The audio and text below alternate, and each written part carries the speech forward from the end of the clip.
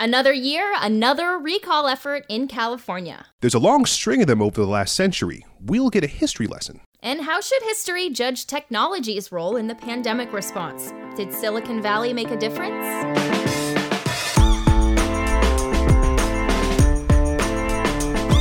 Welcome to California State of Mind from Cal Matters and Cap Radio. I'm Nigel Duara in Los Angeles. And I'm Nicole Nixon in Sacramento. And Nigel, were you anywhere in the state when Gavin Newsom just started throwing out bags of money this week? You know, I was not under Governor Santa Claus Newsom's sleigh when he was tossing out all those goodies to the good boys and good girls around California. But I did read a lot this week, Nicole, on where that money is going to be going. This state's got a big surplus, and he's trying to get out stimulus checks. Exactly. He did stimulus checks earlier this year just for a smaller group, lower income, undocumented Californians. Because of the size of this surplus, he is handing out even more money, which, you know, for a politician facing a recall is not a terrible thing. That's a great way to keep people voting for you. He's just handing bags of cash. But Nicole, can we talk about the bear? Do we have to talk about the bear? We have to talk about the bear for a second. Okay, fine. We can talk about the bear. This, of course, is the bear used as sort of a campaign mascot by Republican candidate John Cox in the recall election. Now, you may have heard, Nigel, this bear's name is Tag. I saw him in person. He loves rotisserie chicken and cookies. Same. Who doesn't, right? And according to the New York Times, he cost the Cox campaign $6,000 a day. Honestly, though, I thought it would be a lot more to rent a bear and feed him. But, you know, the bear might be the most controversial part of this recall so far, right? My mom hates that they're using the bear, and I hear about that bear all the time. I do too. I had PETA and all kinds of people in my mentions when I was live tweeting about the bear. But honestly, sometimes, Nigel, it feels like recall efforts in the state are kind of like Groundhog Day, right? It doesn't matter who's in office, they gotta face a recall. It's like a rite of passage, right? And that's really not far off from reality. Yeah, it's a lot more fun to say no to a politician or go home or get out of here, I guess, than it is to say, sure, welcome to the governor's mansion. So I guess I understand it. For more on this, we're going to be joined now by two of our colleagues who've been reporting on various aspects of the recall. Cap Radio's Mike Haggerty did a fascinating story on the history of recalls in California. And Laurel Rosenhall from Cal Matters is with us to explain the process of this year's recall effort and what happens from here. Laurel, Mike, welcome to both of you. Thank you, Nigel. Thanks so much. Laurel, let us start with you. Walk us through where we are in the recall process right now. I know counties had to certify recall signatures, and that's been done. So what's the next step? Yeah, we're now in a period where voters can basically change their mind if they want to. They can contact their local elections officials and basically have their name removed. So it's kind of a signer's regret, I guess. What's the chance of enough people doing that to change the validity of the recall? Like, how thin is the margin now, and could enough people take their names off that, you know, it's no longer a valid recall? It seems really unlikely. They'd have to have more than 100,000 people take their names off and, you know, change their minds. There is a small campaign to kind of try to do that, but it's really unlikely because the names of the people who signed the ballot are basically secret. They can be known only to the campaign itself and the election officials who are, you know, validating the signatures. And so there's no way to target those people for any kind of campaign to say to them like, hey, did you really mean to sign this? Do you have second thoughts? So they're trying to go to court and get the names, but the whole thing seems really unlikely to make much of a difference. And even the governor is saying that he's planning that this thing is going to be on the ballot. That makes sense. And then if we move ahead, the state gives the estimate of how much this thing is going to cost. Do we know what recall elections usually cost? I know, of course, there was one in the mid-2000s. The governor initially, months ago, last year, said that he thought it would be about $81 million. Now some local elections officials are coming out with this massive price tag of $400 million. But a lot of things have changed with elections, in part because of the pandemic and all of the rules on sending everyone a ballot. So this election will be one of those where everyone gets a ballot in the mail. So obviously that's a cost. Also, a lot of counties have moved to this voting center model where people have more days when they can vote. They don't necessarily have to go to a polling place, but then these voting centers are open for more days. So there's all these different options, which changes the cost. Mike, let's bring you in here. You did a look back at previous recall elections here in California. I think most voters probably remember the recall effort against Governor Gray Davis when Arnold Schwarzenegger booted him from office. But that wasn't the first effort here to recall the governor. How far back does this go? A lot farther than I ever imagined, Nigel. And how I got on this trail was I was having a conversation with a family friend, well-educated, intelligent person, who said, boy, ever since the Gray Davis recall, I mean, I don't know who did what to make that even possible. And I'm like, well, you don't think that they actually created the recall and then did this. There's a history here.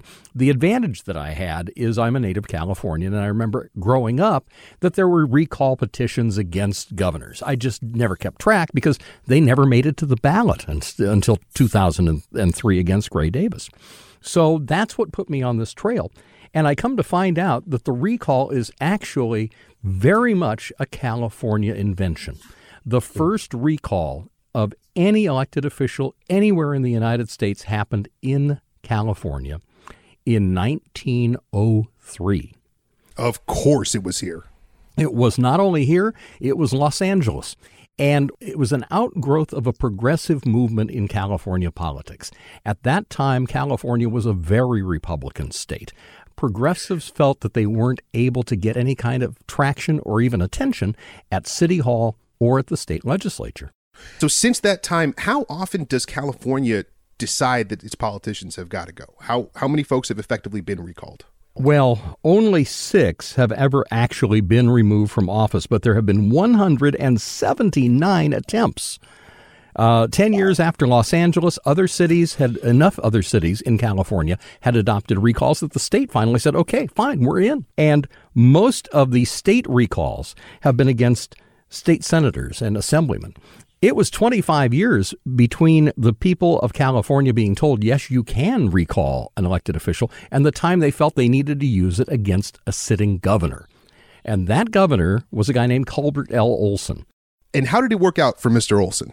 Olson was an interesting guy. He was very liberal, very progressive. He was the first governor of California as a Democrat to be elected in 44 years. But Olson surprises everybody on Inauguration Day when the Chief Justice of the state Supreme Court says, put your hand on the Bible, raise your hand and say, and Olson said, I'm not going to do that.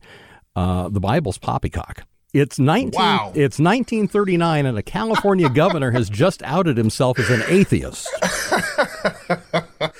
Man, oh man, that is one way to get recalled. Well, that did spark a recall, and it never made it to the ballot. There was another one. It never made it to the ballot. There was a third one, and it got closer because it was funded by Standard Oil, but it didn't quite make it either.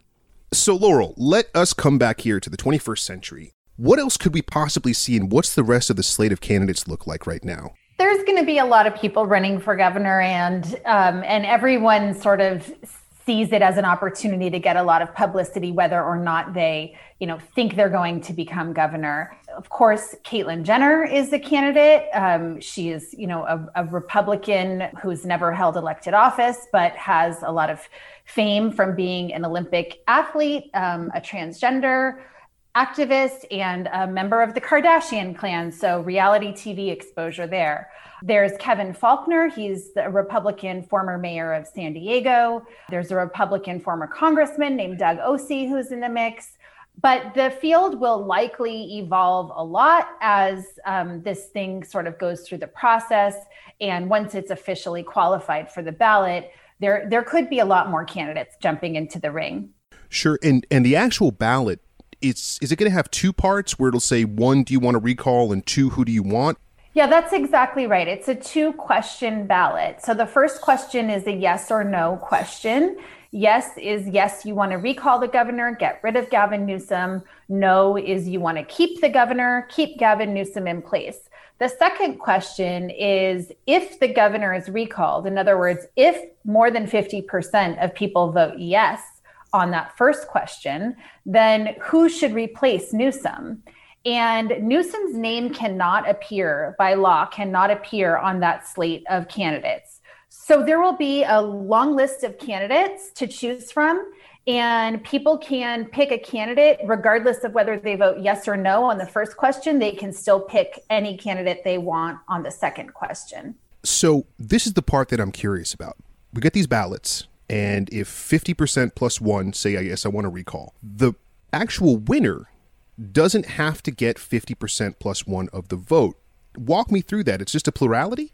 Exactly. It is one of the quirks of the recall election, and it is why Republicans feel like they might have a chance of winning. You know, California hasn't elected a Republican statewide in more than a decade, and the voting trends have just moved more and more heavily to the left. But in a recall election, if more than half the people say yes, they want to recall, then the winner of that second question is whoever gets the most votes. And of course, the more people who run, the more that splits up the votes, and the more that you create the just mathematical possibility that someone could win with, you know, not that many votes. Hypothetically, 20-30% of the vote could be enough to win this thing. So, Mike, this just kind of seems to be what happens in California now. Yeah, no, it is. I mean, that's the other thing that I found in researching this piece is the only uncommon thing in this is that it's actually making it to the ballot. Every governor of California since 1960, 61 years, has faced at least 3 recall petition drives. Jerry Brown sets the record at 12, but then he was in office twice as long as anybody else. Right. I mean, take the most innocuous governor of California that you can think of. Who would that be? George Deukmejian? Deukmejian faced recall drives. It's what's happened is, and this isn't my opinion. This is Professor David Schechter, who I interviewed. He's a recall historian, wrote a great paper on it. What's happened here is that this is a device that was basically invented by progressives to fight corruption and to throw people out of office. What's happened now is it's become, and this really goes all the way back to 1960, and Pat Brown, Jerry's dad, every governor since has faced these recall drives. None of them are for malfeasance in office. None of them are for crimes. None of them are for the inability of the person to serve. It's people who don't like them and want another shot before the next 4-year election cycle. You know, the more you talk about it, the more it just sounds like homecoming court. No matter what, we will have to do all this again in 2022, right? Yeah, you're going to have a back-to-back election cycle. That sounds fun. Laurel, hey, I know you cover the Capitol. How delighted are you to cover 2 back-to-back years of flyers and mailers and mudslinging? Oh, hey, when 2021 started, I was just like, wait a second, we just got over our pandemic election year, and now we're heading into another pandemic election year. And yes, next year, hopefully election year, no pandemic. And that, folks, is why I do not cover politics. Mike Haggerty of Cap Radio, Laurel Rosenhall of Cal Matters. Thank you guys so much. I learned a lot. Thank you. Thanks. So, a recall campaign coming up. Nicole, are you looking forward to covering this? Oh, I'm super excited to do this in November, and again next November, and then November 2 years after that. I love this stuff, Nigel.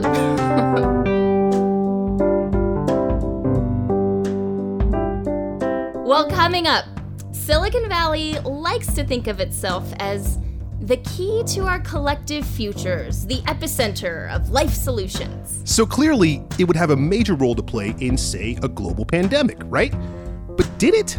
Stay tuned for more California State of Mind.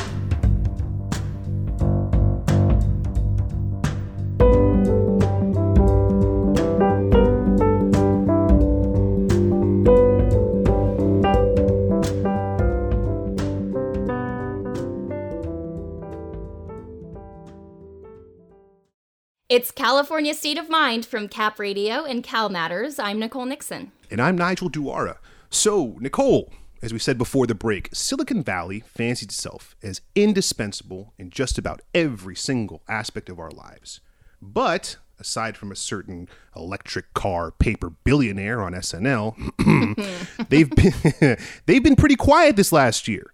Now, I've used the heck out of Zoom. I have used a lot of Instacart, but that's from the before times, the times before the pandemic. I think most of us would have a tough time saying Silicon Valley really made much of a difference over the last year, wouldn't you say? Yeah, I guess so. Aside from, DoorDash and the very notable exception here of the medical world. I guess they made a vaccine and all that. Yeah, I guess coming up with a vaccine to a global pandemic is fine. But is perception reality? Did tech actually go AWOL in a global crisis? If so, why? If not, what did we miss? We're joined by Josh Mendelson. He's a managing partner at the venture firm Hanger. He's worked in all manner of capacities around the tech world, from early stage startups to machine learning and mobile music applications. Josh spent 4 years at Google, where, among other things, he created the Google Disaster Response Program after Hurricane Katrina. And last year, he spearheaded the idea for a White House task force on using technology to fight the pandemic. Welcome to the show, Josh. Thanks for having me. So I'd like to start by asking you to respond to a headline in the MIT Technology Review last April, about a month and a half into the crisis here in the States. It says, quote, "The pandemic shows that the U.S. is no longer much good at coming up with technologies relevant to our most basic needs." The author David Rotman goes on to criticize what he calls the impotence of the most innovative place on earth, Silicon Valley. Fair assessment, or was it too early to assess at that point? I would definitely offer to build off your very last point. It was too early at that moment in time. And yet, I think what he missed is the role that technology plays in so much of what we do every day. And therefore, how in so many ways, both small and large, technology came to bear to help society rally, to adapt to the circumstance of the pandemic, to rally to respond to the pandemic, to rally to actually build new technology and new innovations to help us find paths through the pandemic. And from my perspective, in many ways, it's a great success. Weirdly, I actually don't love that notion of it's Silicon Valley, right? I think one of the things that has happened in the last, let's say, decade and a half is technology stopped, particularly internet technology, stopped being the unique domain of this region, in the San Francisco Bay Area, where I'd spent most of my career, and it became something that's far more national. Just by way of example, one of the companies that we work with partnered with Google and Facebook and many others and built a set of tools to help epidemiologists model the spread of COVID-19 and what that would look like. And so Canberra got to the point where they were able to look 2-3 weeks in advance and help public health officials understand what changes needed to be made and how they needed to accommodate the rapid spread of the virus. You mentioned technology that we used in the pandemic that maybe we didn't even think about. It's just part of our everyday lives. Can you give us some examples of that? Well, I think one of the most important evolutions in the technology sector in the last 2 decades has been how to take really large, complicated data sets and use commoditized computational power. Think what you get from an Amazon Web Services or a Google Cloud platform, where you can do lots of math again and again, far in excess of what a human could ever do, or what you could do in an Excel spreadsheet to find insights, particularly when you think about how much data we had even early on in the pandemic around its spread and incidence and whatnot. It's a perfect application of that technology. And the fact that it initially allowed public health officials and epidemiologists and researchers around the world to better understand the mechanisms that the virus was using to spread and therefore the mechanisms that were needed to slow that spread. It also now gives us the ability to recognize what return to work needs to look like, what the new normal ought to become. And it's entirely about statistics, and those patterns and computers are incredibly useful there. Well, tell us about this effort to organize tech leadership last spring. How did that come about and who was involved? Over the last 2 decades, there have been all sorts of disasters worldwide, and we've always wanted to bring some of the tech we have at our disposal to bear. So when I was at Google, so much of that was around taking what we saw from Google Earth and later Google Maps and helping deploy it into the developing world when there were tsunamis and floods and earthquakes. When we were starting to see that this was going to be something very real and something big, that same cohort of folks started organizing around what can we do to help? What are the things we can do to augment helping the government right now? Federal, state, local probably in many ways being the most important layer there, just because they had the most limited resources. but the highest ability to impact the spread of the virus. And what were the tools and solutions that were off the shelf was number one. That's what you want it to be. What can we bring to bear now? And what do we need to develop? Which became number two. So this tech group, what was the involvement at the White House level, and what kind of enthusiasm did you experience from them? I think it's no surprise to say that the Trump White House had a pretty complicated relationship with COVID response. And I think it became all the more important for industry to recognize the very real truth that, particularly in the United States, it isn't the federal government that really has primary responsibility for solving disasters that have a far more regional and local component to it. So really, I think it became quite clear from a technological standpoint, if so much of what the technology industry broadly defined is good at is deploying service at scale and insight at scale, there really is no better audience for that than mayors, right? Or county commissioners, right? Your sort of smallest unit of governmental function is who responded. And regardless of how equipped the feds may or may not have been, it was always going to come down to county and city officials. So state and local governments have the reins. But Josh, when I think of things I would have associated with the tech industry in the effort to cope with the pandemic, I think of things like, could some of those big brains have redesigned supply chains? Could they have come up with, testing apps or ways to at least schedule people? Same for vaccinations. Why hasn't anything like that happened? Or has it? Yeah, I think there are many cases of where it has. I think New York State, where I live, has done some really amazing work in trying to be prepared. And some of it was work they had done around tracing. And the reality is the pandemic grew so fast that digital tracing wasn't actually going to be the highest value work. And they did a really good job of working with their tech partners to go and start thinking about, well, what's going to happen when folks are vaccinated. And New York State, it's somewhat well known, is going to be the first to roll out the vaccine passport. And that was totally built with the support of a number of technology companies, bold-faced names and small startups alike. I think in so many ways, technology always needs to be an enablement. It needs to be a tool. It can't be the solution. I think then when there are times where technology is looked at to solve problems is when it becomes too divorced from the realities on the ground and what's really needed. And COVID has proven to be such a human disaster. And therefore, to suggest that technology could fix a pandemic, I think, would be to put too much on the technology and, to be perfectly honest, take too much responsibility away from public officials. So, Josh, if God forbid we end up going through something like this again, which scientists say we probably will, what would you like to see happen immediately from the tech world at the onset of a similar crisis? What's the most effective lesson to take away here? From my perspective, this pandemic has taught us that data analysis, the technology that enables that, is so vital in a pandemic. Pandemics are literally about how people move, how we go about engaging with each other, and where we go after that.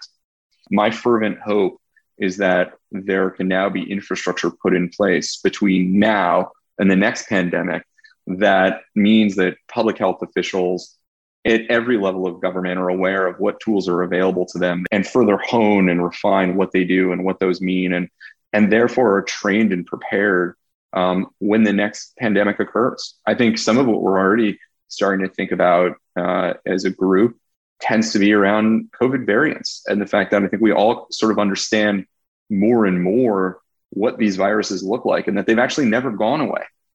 And given that that's the fact, it's much more applicable to suggest that we ought to not think about it as a set of discrete disasters, but rather a recurring set of virus loads always being there in the background. And so let's track that, let's understand it, and let's train on what the interventions ought to be.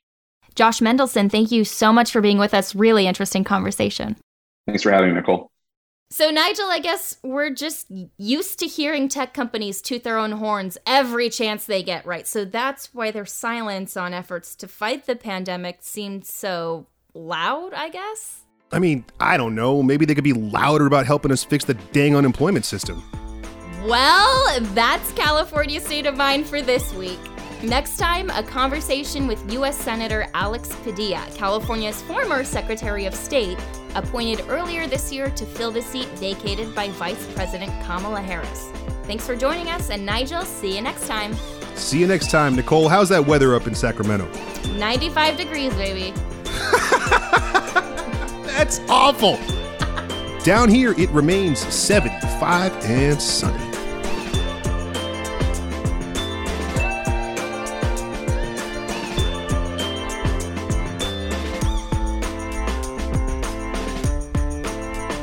California State of Mind is a collaboration of Cal Matters and Cap Radio. It's edited by Tess Vigland and produced by Jen Picard. Sally Schilling is our executive producer. Mark Jones is the technical director. Chris Hagan is our digital editor. Margarita Noriega and Chris Bruno are our masters of marketing. Our social media is run by Emmy Gilbert and Courtney Fong. Nick Miller is editor at Cap Radio, and Joe Barr is our chief of content. Dave Lesher is editor at Cal Matters. Our theme song is Mellifera Ligustica by Isaac Joel. Don't forget to subscribe to the podcast. You'll get notified every Friday of a new episode. That's all for now. Thanks for listening to California State of Mind. See you next week. Support for California State of Mind comes in part from Sierra Nevada Brewing Company and from Sutter Health.